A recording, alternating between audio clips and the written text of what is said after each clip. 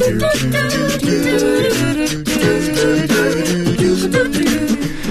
on the Arts Report, Doubt at Pacific Theatre, a review of the Arts Club's production of Gordon, the upcoming CD release from Vancouver band Glass Kites, a chat about the announced closure of the Vancouver Playhouse Theatre Company, plus a ticket giveaway to UBC's production of Macbeth, and so much more. Stay with us.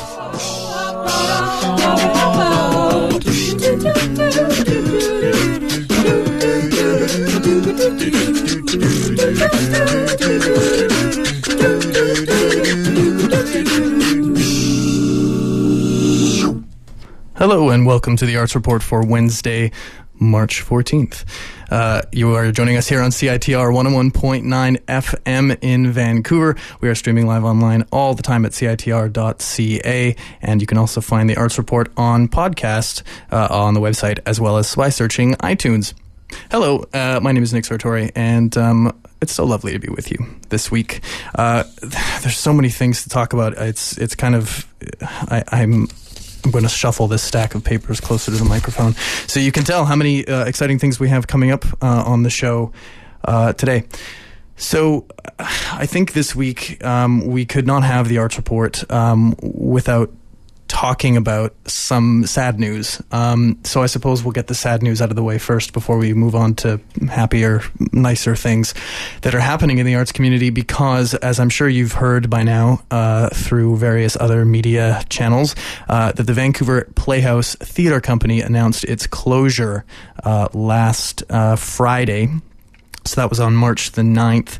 And it was especially shocking, I suppose, because there are a number of there's a number of reasons. Obviously, the Playhouse is a fairly established theatre company. The Playhouse is the first and one of the largest regional theatre companies across Canada.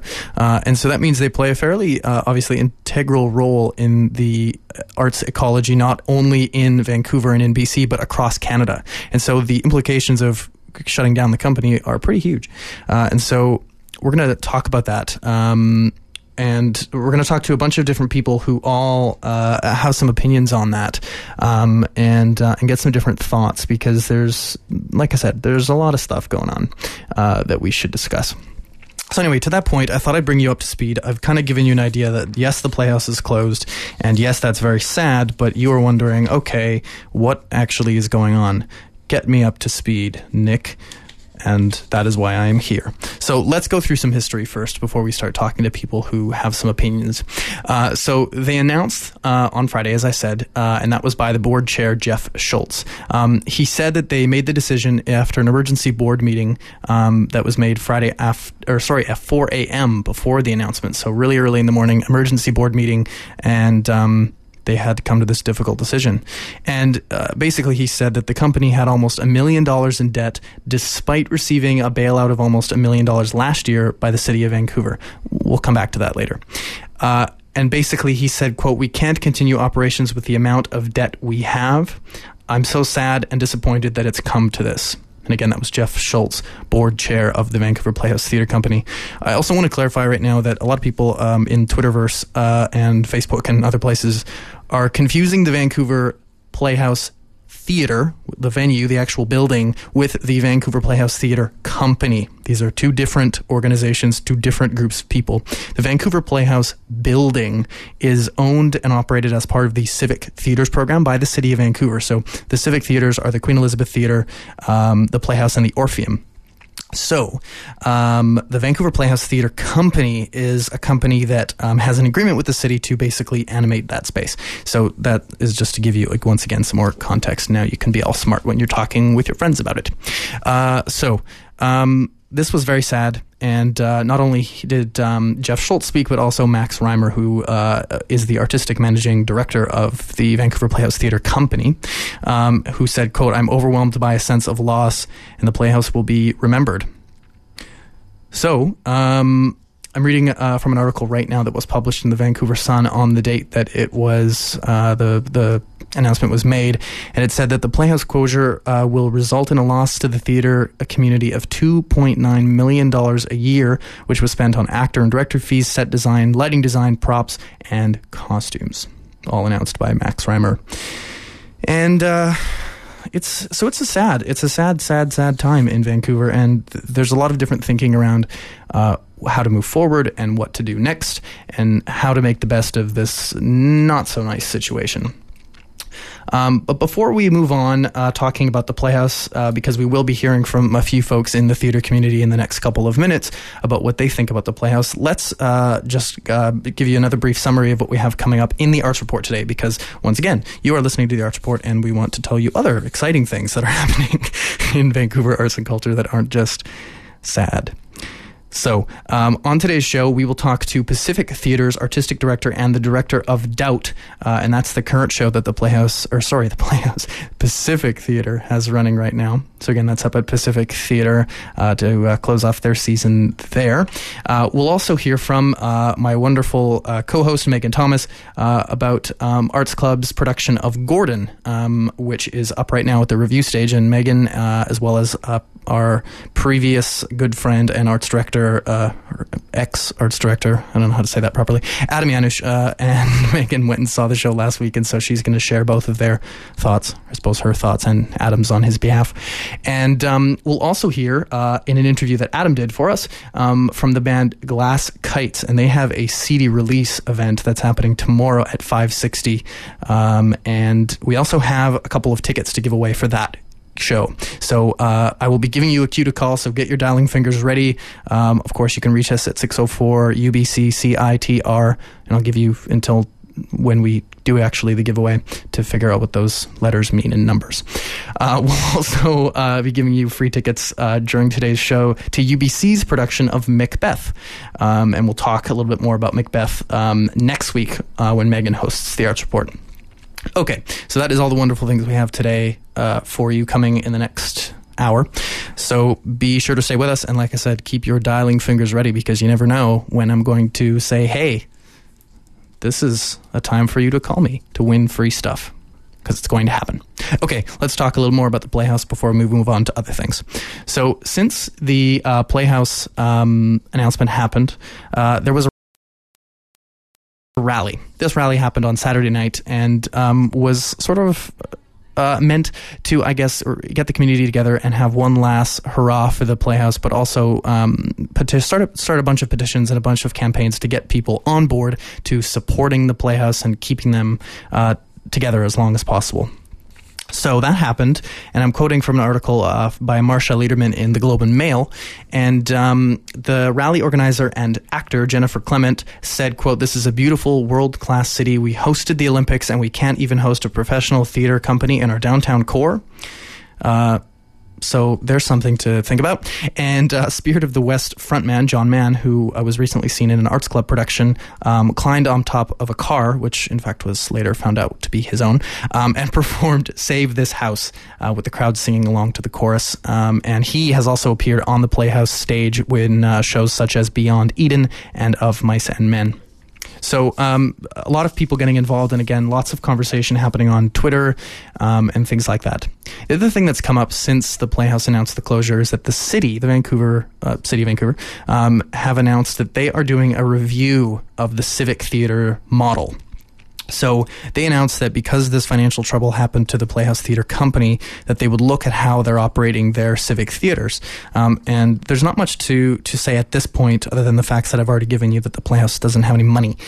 So that's something to keep your eyes out on if you're interested in what's going to happen moving forward on that end. Stay tuned, and we'll give you an update as soon as we have one as far as what the city's come up with in trying to make this model a bit more sustainable, should we say. And let's hear from some people now. There's so many different things going on. I should mention, if you have any thoughts, I'm going to throw up our Twitter account. I don't have it ready, so this is me furiously typing into Twitter right now. You can tweet us at CITR_Arts Report, and you can let us know what you think. I'm going to do this. So glad I know our password. Okay, so tweet us CITR_Arts Report and let me know what you think, and I'll read some tweets if we get them in the next little while if you have any thoughts. Of course, you can also call in. I may not get to you right away, so I apologize. Obviously, we've got a lot of stuff to cover in today's show, but if you have any thoughts, feel free to give us a call or shoot us a tweet, and I will try to read all the tweets on the air as they come in. if we do in fact get any of your thoughts. So I wanted to talk to a couple of people who were directly impacted by this Playhouse closure. Of course, a lot of different people, including the staff of the Playhouse, are impacted because naturally all the people who are working for the Playhouse are pretty much out of a job. But there was another thing that the Playhouse was deciding to do this year, which was to launch something called their Recital Series. And this was where they were going to work with smaller emerging companies in Vancouver and launch their work. One particular collaboration that the Vancouver Playhouse Theatre Company had was with the Vancouver International Fringe Festival. Of course, we know the Fringe as being the largest theatre festival in BC. And last year, Relevant Theatre, this is one of those emerging companies in Vancouver, won this award. And part of that award meant that they were going to get a run at the Playhouse. And they are actually scheduled to have a run in April of their show, which is called The Exquisite Hour. So I caught up with Jesse Van Ryan. Jesse is the co-producer of the collective that is Relevant Theatre. And I wanted to just speak to Jesse briefly about what the implications are for her company, for her production that's going to be coming up right away. The Playhouse hasn't actually announced what it means for the future shows. There's 3 shows left in the season, and The Exquisite Hour by Relevant Theatre is one of those shows. So I'm just going to play you the conversation that Jesse and I had the other day, which includes some snippets of what she thinks and what the closure means to her. You said if a few times, if the show happens at the Playhouse. Mm-hmm. But, I mean, the announcement at the Playhouse was after March 10th, we're closed, we're done, we're finished. Right. So if you could speculate on what the future looks like, what would you imagine that could be? It could go a bunch of different ways. The if is based on the announcements that the Playhouse has been sending out publicly via Twitter, Facebook, just saying that an announcement is forthcoming. That announcement of an announcement is all we know at this point. And so we say if a lot because we don't know if the Playhouse show is going to if the Playhouse version of the show is going to happen. All I know is that if it doesn't happen, we are going to do the show somehow, somewhere, sometime. We just need to, as soon as we know from the Playhouse, we can go ahead and make those plans and start fundraising and book a venue and make partnerships to make sure that this is a feasible project for us. Because all of a sudden, without the Playhouse, we lose a lot of the structure that we had for the project. And so we just need to regroup and make sure that everyone's ready to move ahead. I'm curious, as a small company, you talked earlier about one of the biggest benefits to the company for Relevant is having the resources of the Playhouse readily available to you. So as a small company, how will you find the resources to do that? Or what's the impact of that for you as an independent company if you had to do it on your own? If we had to do it on our own, well, the great and heartwarming, and it keeps my hair from falling out completely in the last week, is that people have started coming out of the woodwork and have been very supportive. At the rally on Saturday night, a couple of the Relevants were there, and a lot of folks were coming up to us and saying sorry that they had heard that the show wasn't going to be happening, and if there was anything they could do to help, to let them know. People with a variety of services that they were willing to offer, or just an extra pair of hands to put posters up or that sort of thing. Somebody offered us rehearsal space. Another person has since come forward and offered the option of using their venue.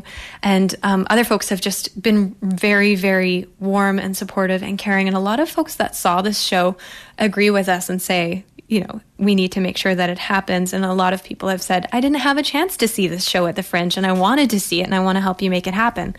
And so this show is a very small show, so we're lucky with that. It's not too prop heavy. We have a lot of materials left over from the Fringe run that we put in storage, but we've lost a couple of our set pieces. So we're going to have to look for things like, if we end up doing this away from the Playhouse, we are going to have to look for things like foliage. So if you have a giant fake tree in your garage and you have it for a loaner, give us a shout, that sort of thing.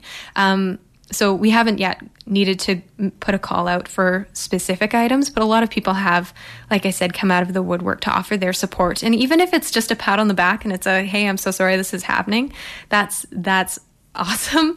Other people, if they've been willing to help us out with that or anything, we're not having to do any fundraising, I think, yet. But when that happens, a lot of people have been really supportive.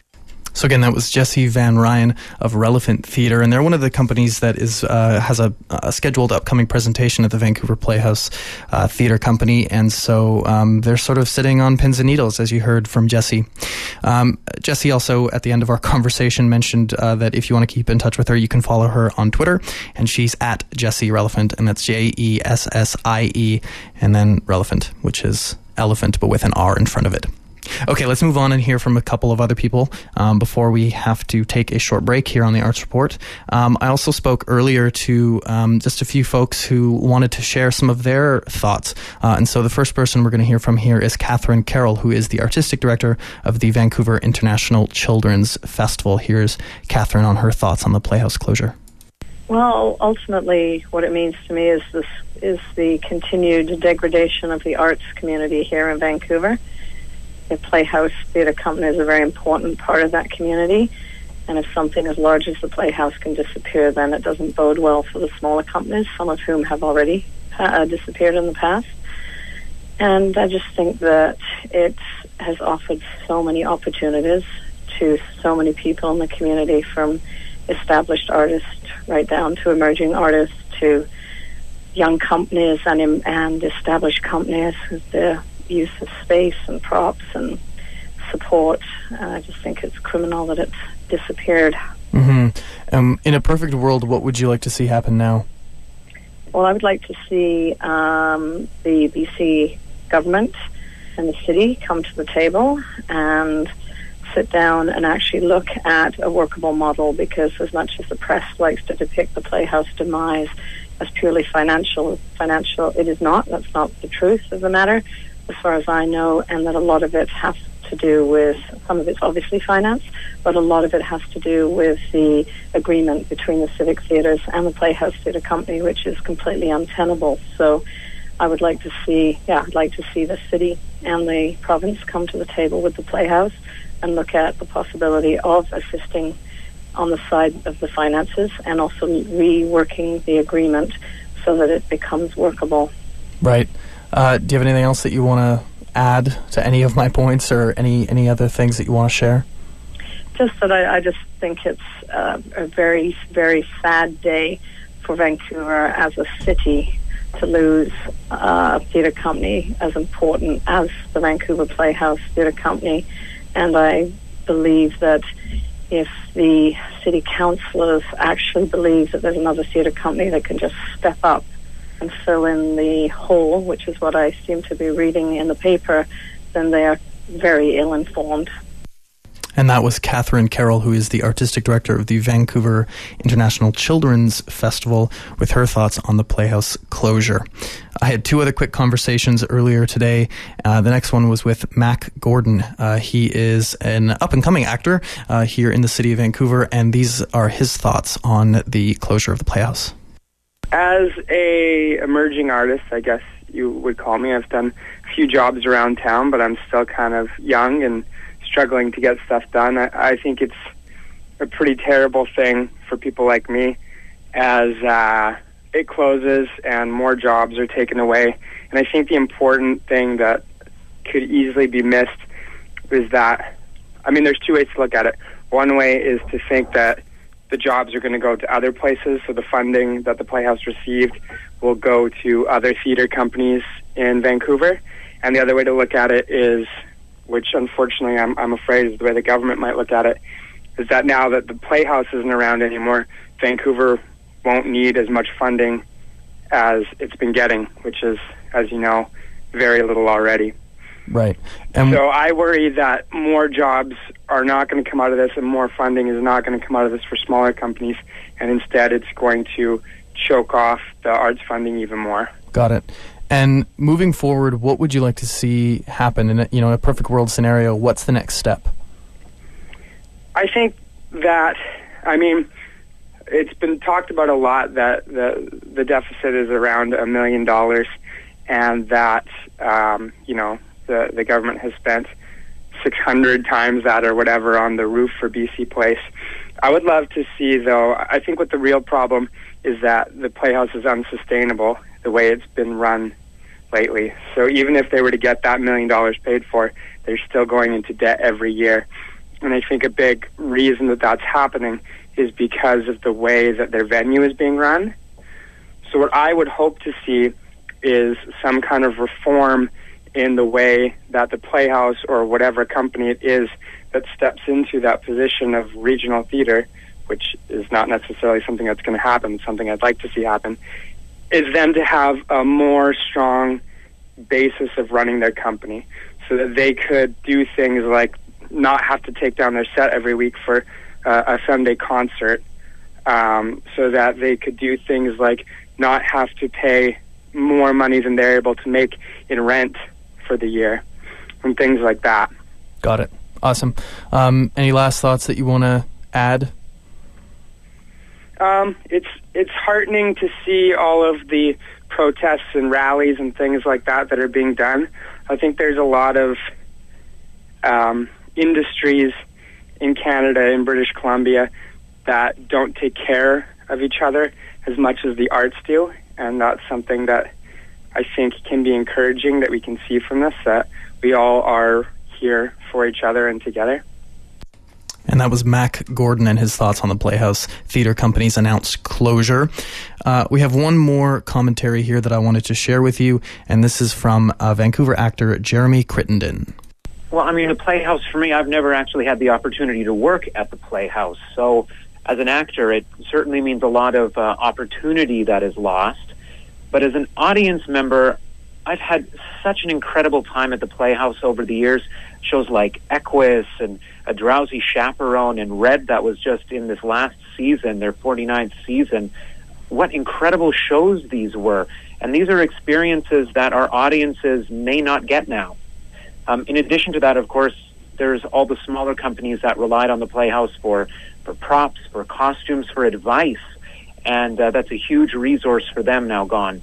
Mm-hmm, absolutely.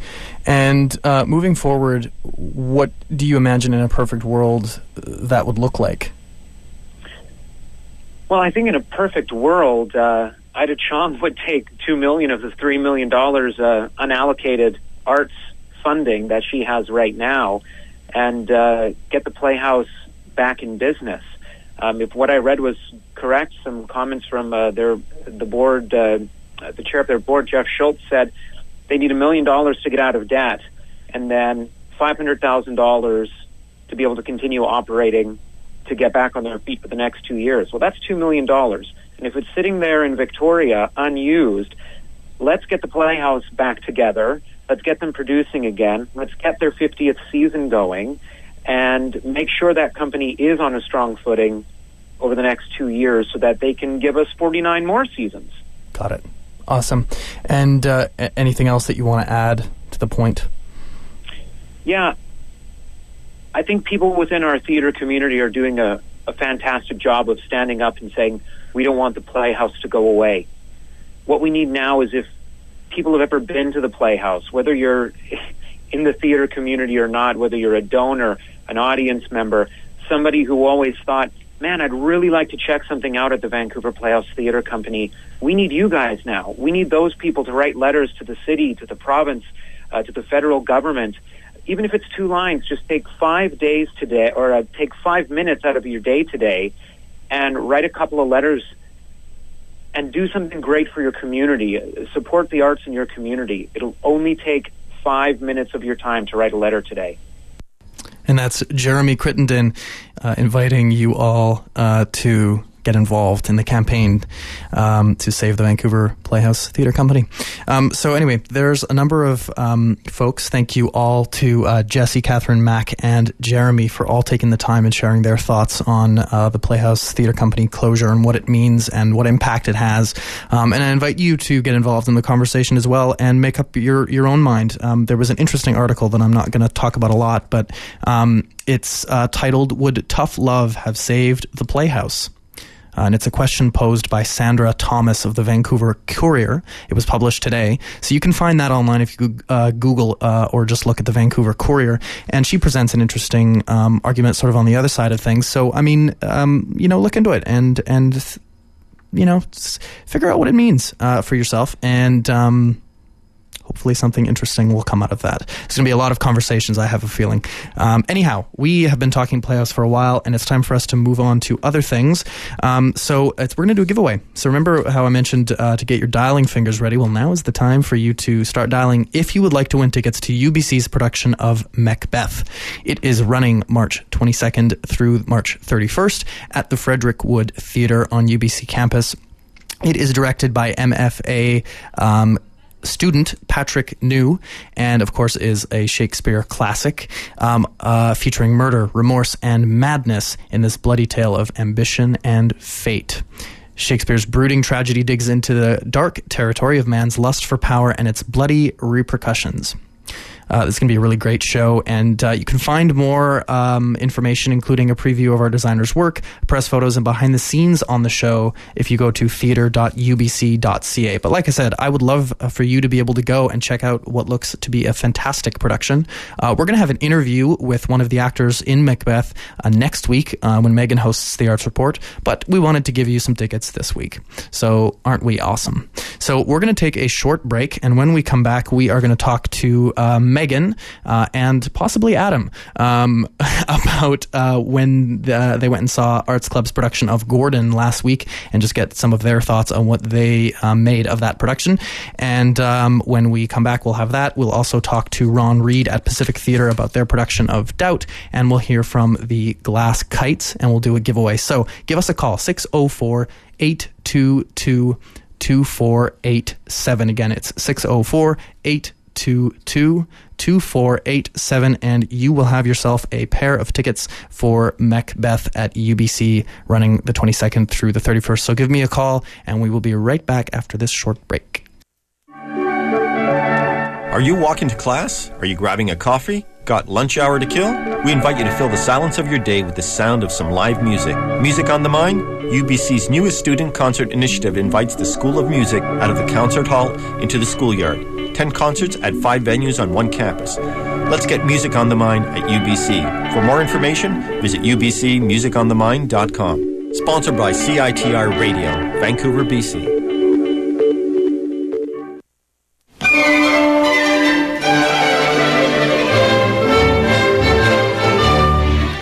Want to know what's up at UBC?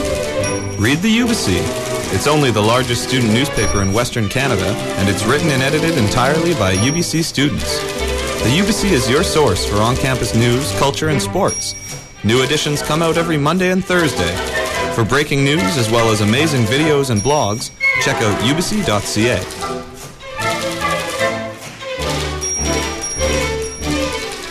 And welcome back to the Arts Report here on CITR 101.9 FM. We are also streaming online at CITR.ca. Megan just had a wonderful aha moment in the studio. Welcome, Megan and Adam Janusz. Ooh, hi. Well, you really keep trying to get rid of you, and you keep coming back. I'm gonna turn your mic off, Adam, so you can turn it around so it's actually facing your face. That's probably better, so we can actually hear you. That's more like it. Oh, that's so much better. Opinions vary. How's it going, guys? It's good. This weather is bonkers, but Yeah. hey, what can It's you? not spring yet. What can you do? Yeah, it's weird how UBC sometimes gets like snowy bits of rain, where other parts of Vancouver were like, "What? It's snowing?"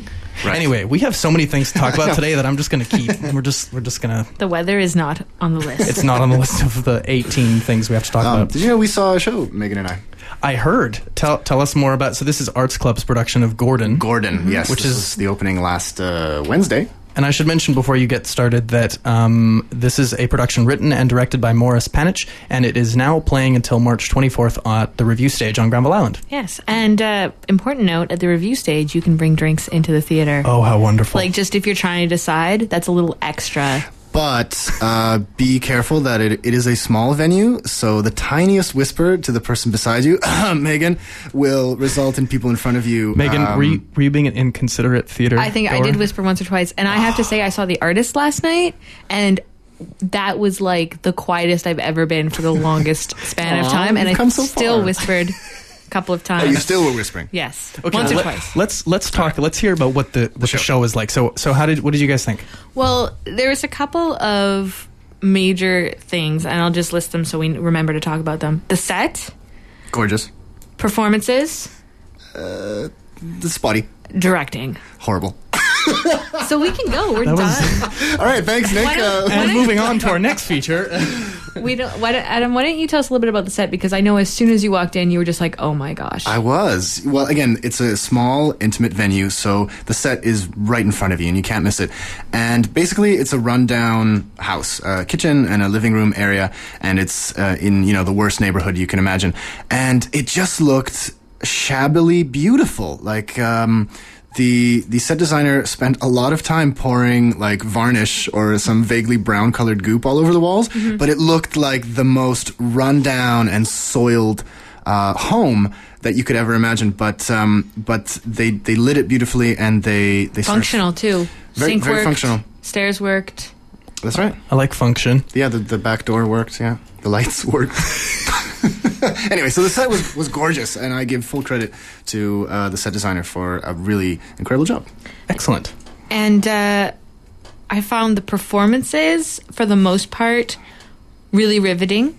There are some excellent moments from everyone, especially the father, Gordon Sr., Gord.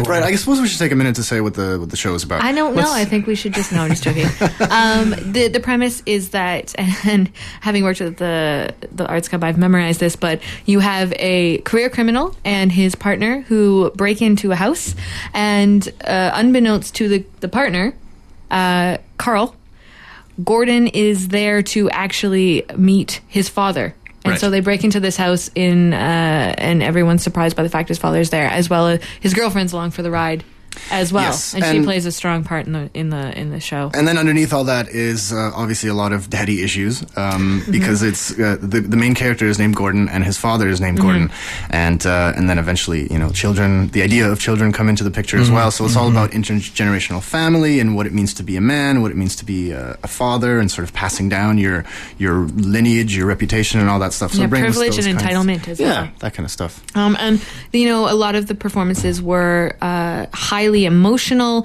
The main Carl was phenomenal. Carl was great, As both emotionally and comedically. Well, because he was sort of the dumb sidekick, and and Gordon sort of runs circles around him and dominates him and tells him what to do. Well, he dominates everyone. He dominates everyone, but especially his little sidekick. And I thought it was a very rich performance. He was able to be the fool, but also to allow us to like him. He wasn't just somebody who was forgettable or he's just an idiot. You felt for him. You felt compassion for him. Morally complex. Like he was a complex character for being silly. I think where our issue was, and this overlaps with both performance and directing, was that, and this actually bleeds into maybe an Arts Club criticism, as any Arts Club play does. They don't push it far enough. Like, you're happy that they chose this really interesting, dark play. Yeah, I do give them credit. I give the Arts Club credit for choosing this kind of show. It's very Trailer Park Boys, and it's very... So, it's got that modern Canadian crime show thing going for it, which is outside of the typical... thing that the Arts Club and does. that's and to your point, Megan. What I'd ask back to you both and to everyone listening is: do you feel that that's the role that the Arts Club should be perhaps playing in the community? Because there's all these artists that are, and companies that are doing really innovative, really exciting, really challenging work, and the Arts Club is a little friendlier, generally speaking. And I would say that that's kind of their, it's kind of their thing. You know what? It's their thing, and they do it a lot better than the Playhouse did. Evidently. Well, that's another conversation. But this is the review stage. For another half an hour. So the review stage basically is, the other two stages pay for this, basically, in my opinion. The review stage is where the really local new things happen. Craigslist Cantata was wildly popular. That was Push Festival. Push Festival, I saw Floating there. I saw really interesting stuff happens there, and it's almost in the round. Now, speaking of in the round. Oh my God.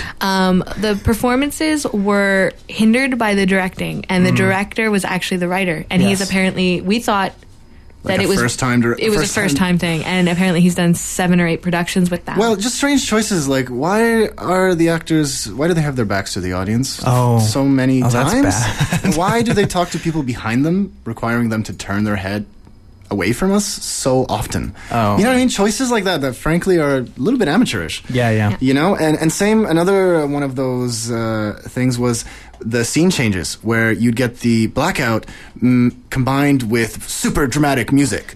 like somewhere. That is very accurate. First of all, that's not a joke. So that was actually a clip. Emotionally, somewhere between the Law and Order like dun dun and the like dun dun dun, and it took you completely out of the story. It was a way for them to change through the scenes, but I think somewhere in the third act where it just got amazing, they pushed it emotionally.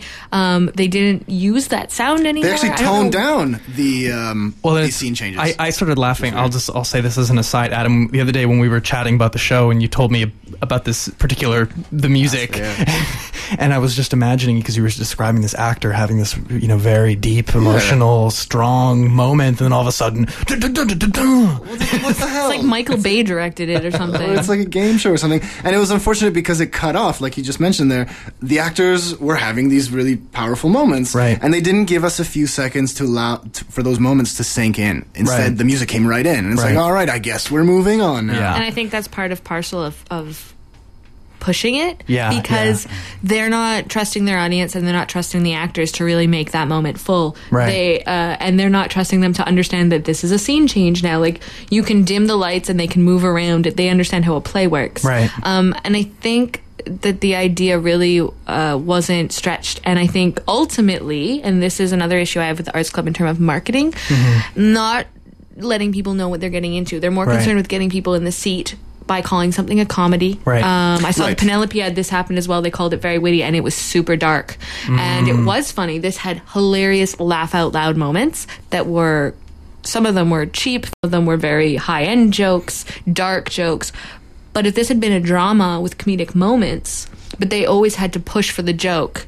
There was lots of really uncomfortable, it was supposed to be funny, but it was uncomfortably misogynistic. Right. There were a few moments that were misinterpreted by the audience. There were moments that were, frankly, quite dramatic, and because the audience was sold on the fact that this is a comedy, there was a lot of like, awkward laughs, and it's just like, no, you don't need to laugh here, friend. Right. Like, I know you've been told it's a comedy, but this is actually a serious moment. And there was a few of those moments where I think, Megan and I came away from it going like, if they just sold it as a drama first, then the tone, the audience reaction would have been a little bit more appropriate, and maybe the performances, maybe the actors would have been able to take those cues and allow themselves to breathe in those serious moments and not just run to the next joke. Yeah, there was a joke about death, because this guy is a psychopath. Like, you feel for him because his background is so bad, but at the same time, I liked how he is a bad person. Right. And you're not really asked to forgive him for that, but rather it's about understanding his character. But he kills people off stage, and, he talks about, it's not murder. He's just not there anymore. And people laughed uncomfortably. I'm like, that's a really brutal statement that I took to heart. And it really didn't do it justice, I think. And so again, you look at the director and go, why did you make this choice? Didn't you understand what the writer intended? Oh, wait, you are the writer. Interesting. Adam said, like, I can't believe he misinterpreted his own work.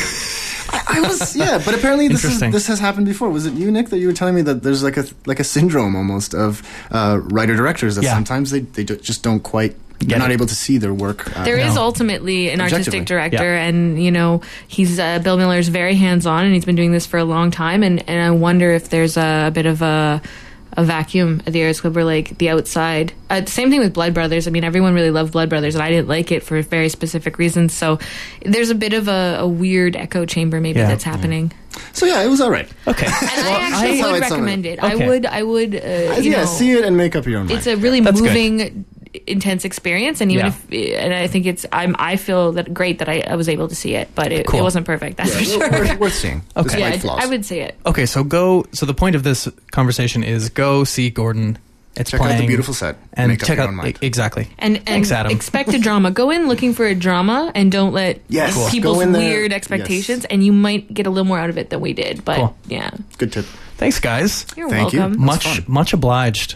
Woo! Okay, before we leave, though, Megan, hey, can you tell us a little bit about this Blues Brothers screening and beverage garden that's happening? Oh, yeah. So there's a Blues Brothers screening and beverage garden going on the 16th. So that's Friday. It's at UBC. It's the joint kind of presentation of CITR and the Film Society. I mean, they're organizing it. We're promoting it with them. And so there's going to be a screening. You can come have some quote unquote beverages, alcoholic beverages.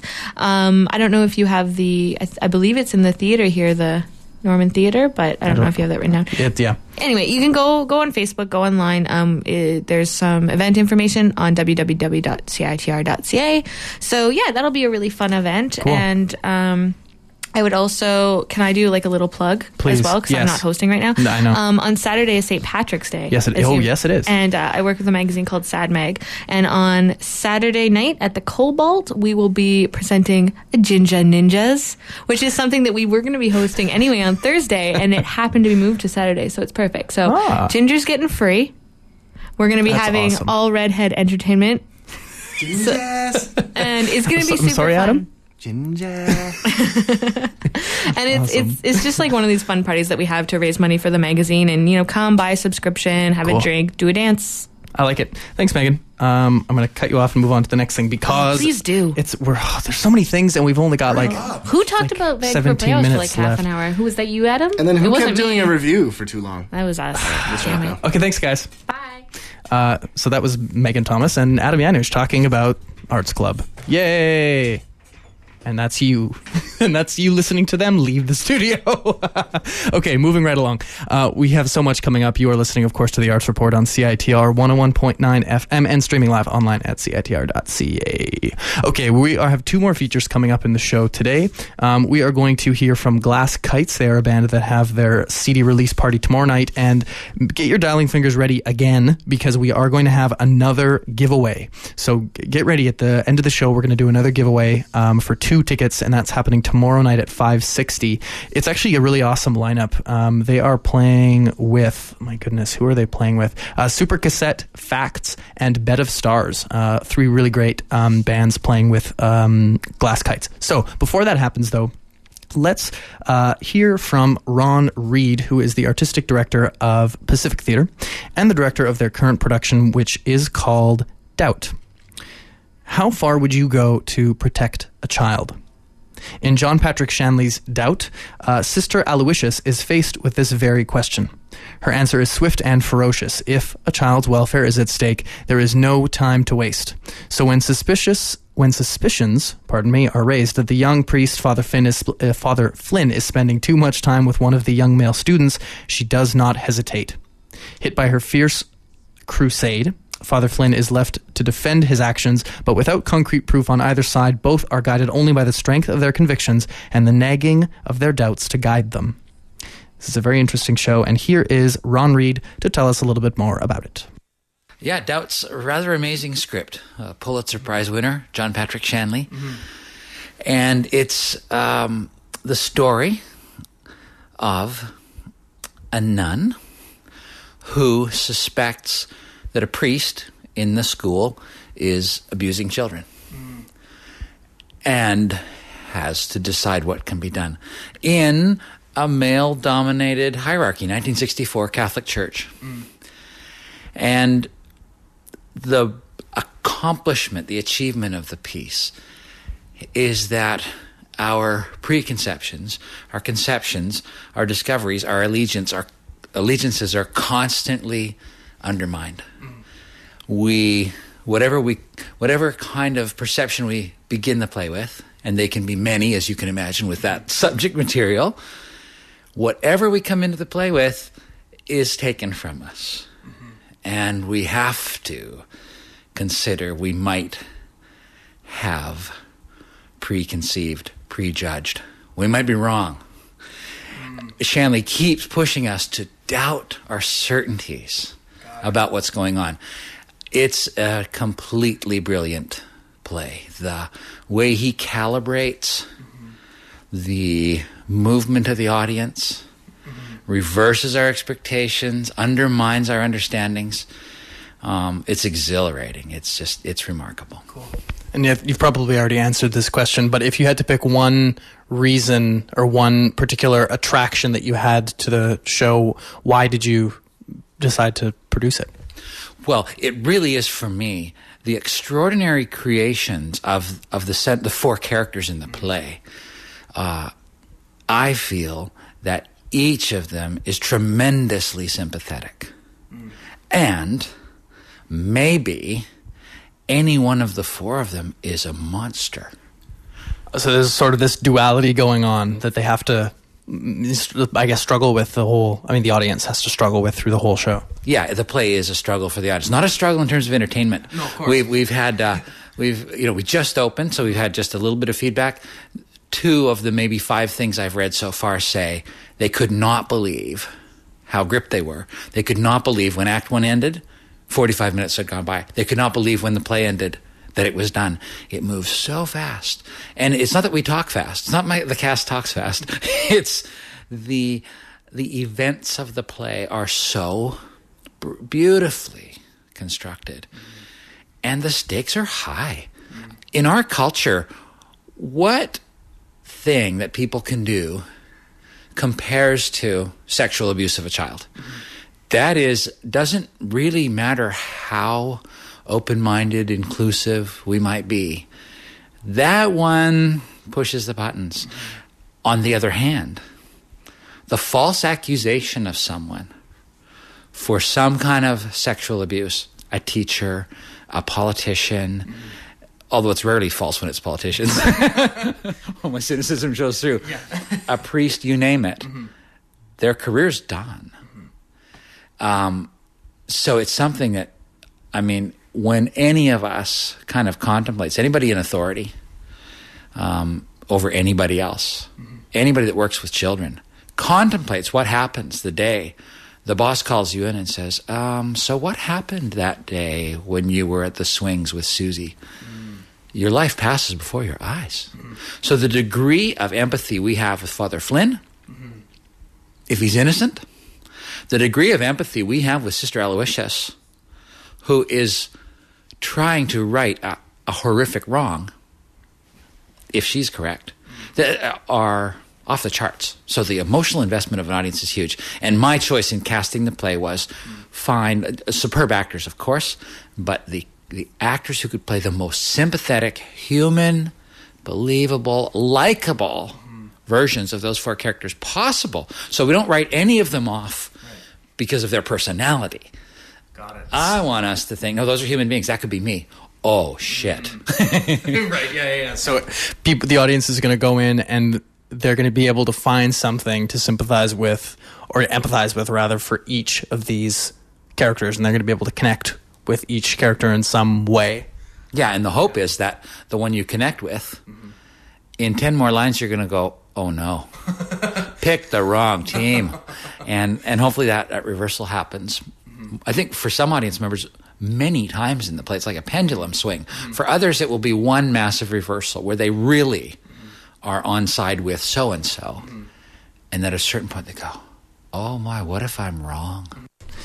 So that was Ron Reed of Pacific Theatre discussing the production of Doubt that they have running right now. It runs now through March 31st. And I had to cut Ron, unfortunately, a little bit short there. We had a really great interview, but unfortunately, we're running out of time. So I will post that full interview for you on our YouTube channel. So you can find the Arts Report by visiting citr.ca and find the link there to our YouTube channel where you will find that full interview with Ron, because we had a really great chat about the show. So again, that is at Pacific Theatre, which is at 1440 West 12th Avenue in Vancouver. Tickets range from $29.50 to $16.50, and you can visit them online at pacifictheatre.org to get tickets. I've been hearing from a lot of my theatre friends that the show is really great, so I would encourage you to go and see it. So we have one more feature coming up at the end of the show here, and we're going to talk to Glass Kites. Again, we've got their CD release party coming up tomorrow night at 560 downtown, and we're also going to do a giveaway, so get your dialing fingers ready to give us a call. 604-UBC-CITR is the number, or if you're like me and really hate having to figure out what the letters mean on the phone, it's 822-2487, and get that number in your phone because I will give you a cue to call later. That made more sense. So you can win some tickets to that show tomorrow night. It's going to be really great. Again, that's Glass Kites with Super Cassette, Facts, and Bed of Stars. We will hear from them next after a very short break here on the Arts Report. Stay with us.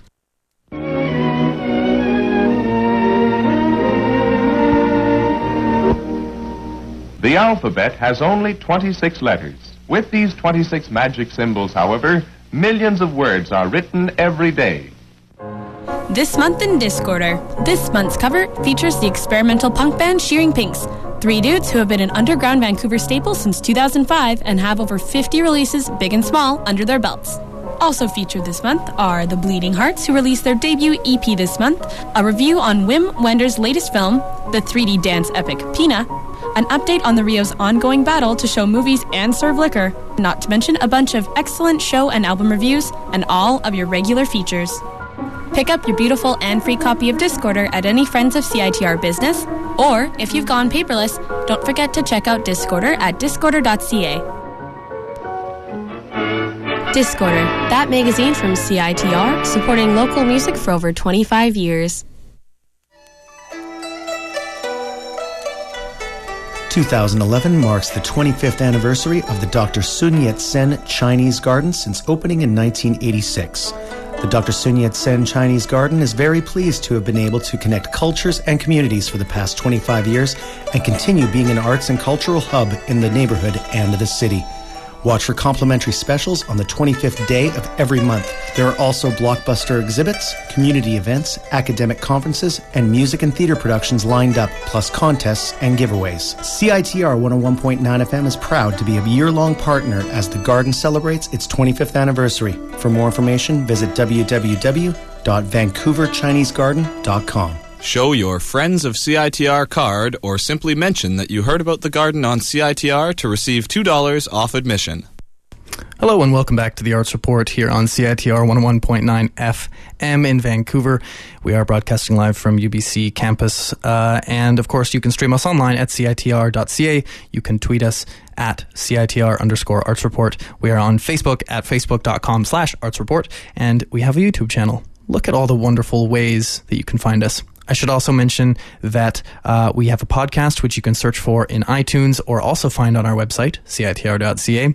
And if you're interested in getting involved with the program, you can get in touch with us. Or if you have an event that you would like to get covered by us here on the Arts Report, email us, arts@CITR.ca. Okay, there's all the things I need to tell you that are important. One last feature in the show today before we move on to Discorder Radio, which is coming up at 6 p.m. Local band Glass Kites released their album online and for free on January the 1st this year, and they're celebrating their physical album release tomorrow at 5:60. Leon and Nate, two members of the band, dropped by at CITR a couple weeks ago and talked to Arts Report correspondent Adam Janusz about the daring move of offering their music for free online. They also talk about combining digital production with good old-fashioned instrumentation. But to start, Adam asked Nate about how the music of Glass Kites comes together.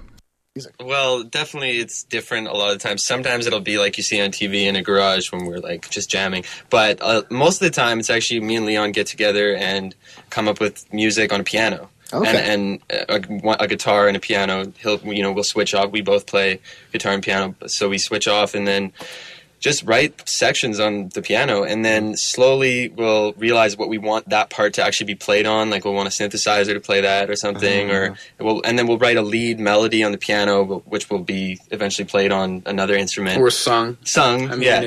Even a lot of the melodies I sang weren't originally vocal melodies. A lot of them were written by Nate or by another member. Okay. So it's a tough question to answer because every song is so different. Yes.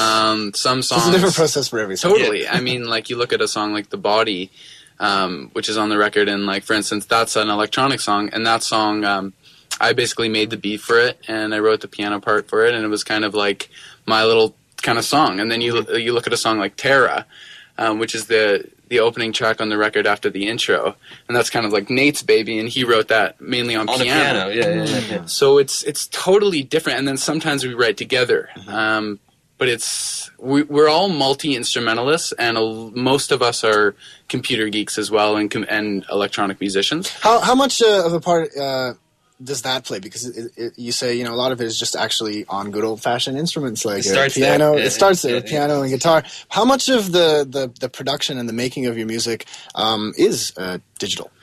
Well, how much? Well, we're slowly trying to incorporate more and more electronics into it because we all love these new realms that you get when you cross organic with electronic.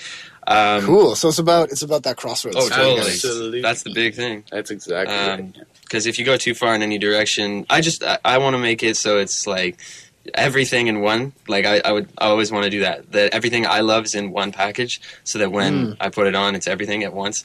Like I don't want to just do one thing. I'm one of those people who wants to do everything. Yeah. And so we all are like that. Yeah. So I don't know.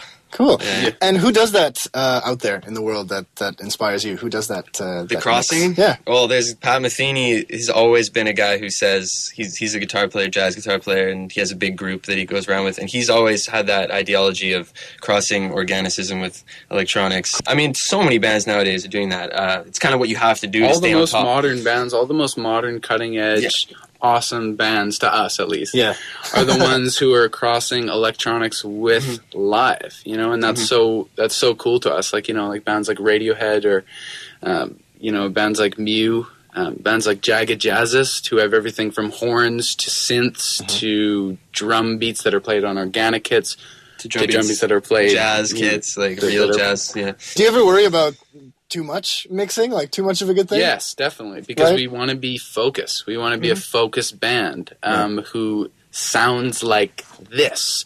And sometimes, but then again, I look at all the bands that I love the most, and first of all, every song is its own baby. Not every song. I don't like records where every song sounds the exact same. Personally, I mean, I can respect them and I do enjoy them, but I can't listen all the way through them because they're not dynamic. Yeah, it's good to be focused, but like not too focused. Like you want to, I don't know, you want to not too rigid, and too repetitive. Exactly, explorations is very important for us. Yeah. Cool. Now, tell me about some of the reception that your new album is getting. For example, you got a nice review in the Georgia Straight. Yeah, we got a solid review in the Georgia Straight. I mean, that was really cool to see. I mean, ever since I was like, in high school, playing with my bros and bands and stuff, I've always been like, I want to be in the Georgia Straight. So that was really cool to see that. And we've been playing on I think CBC Radio 2, this fantastic program called The Signal with Laurie Brown. Yes. And I'm a huge fan of that show. And she's played us, I think 4 times in the last couple of weeks. So that's been mind blowing. And then just, I'll say something. Yeah, go ahead. Yeah. We put our album up for free online, and that was a really smart choice because recently on our Facebook page we've been getting all these comments from people all over the world, and we barely done any promotion yet, and just randomly already, because it's free, I guess blogs have been posting it. Obviously that's how it happens nowadays, right? Which is obviously at first sort of a risk, should we do this? Should we not? Yeah. But you're finding it's been a good move. You mean the free releasing for free? Yeah. That's what you have to do nowadays. Seemed like an obvious choice to us. Yeah. Just because nowadays, blogs rule the music scene in a lot of ways. At least we believe, and a lot of blogs just will not post if they don't know you. If they don't have access to it, they're not going to pay for you. Exactly. What reason do they have to pay? Yeah. You know what I mean? And I mean, we've actually had money coming in completely on a voluntary basis, and that's just such an amazing feeling to have money coming in completely voluntarily. It's like saying, here's a free coffee, and if you like the coffee, you can also pay whatever you want for the coffee, and then money's actually coming in. Wow, that must be some good coffee. You know what I mean? It's nice. So that was Nate and Leon talking to Arts Report correspondent Nick. I'm Nick Sartore. He was talking to Adam Janusz about releasing their album online and for free. And you can check out the Glass Kites if you go to their Bandcamp page, which is glasskites.bandcamp.com. And on that page, you can find their full record and you can pay whatever you want for it, which is pretty awesome. So they're playing their CD release party tomorrow night with Super Cassette, Facts, and Bed of Stars. It's at 560, which if you don't know the venue is at 560 Seymour Street, and it's downtown. Bands start at 8:30, so you want to get there nice and early. There are limited $5 early bird tickets. It's $8 if you can get your hands on tickets before you get there. Otherwise, $10 at the door. You can buy tickets on winniecooper.net. The event is sponsored by winniecooper.net, Beetroot Magazine, and your friends at CITR 101.9 FM. So we're going to leave you with a song from this record that the Glass Kites have released. This is one that I really like a lot. I want to thank you all so much for joining us this week on the Arts Report. My name is Nick Sartore. We will see you next week when Megan Thomas will talk to you about many other cool things that are arts related. And right now, if you want 2 tickets to go check these guys out tomorrow night, give me a call. 604-822-2487. Again, the number 604-822-2487, and I will give you a pair of tickets to check out Glass Kites tomorrow night. In the meantime, this is their song Terra, and I'll leave this with you, and we'll see you next week. Thanks for joining me.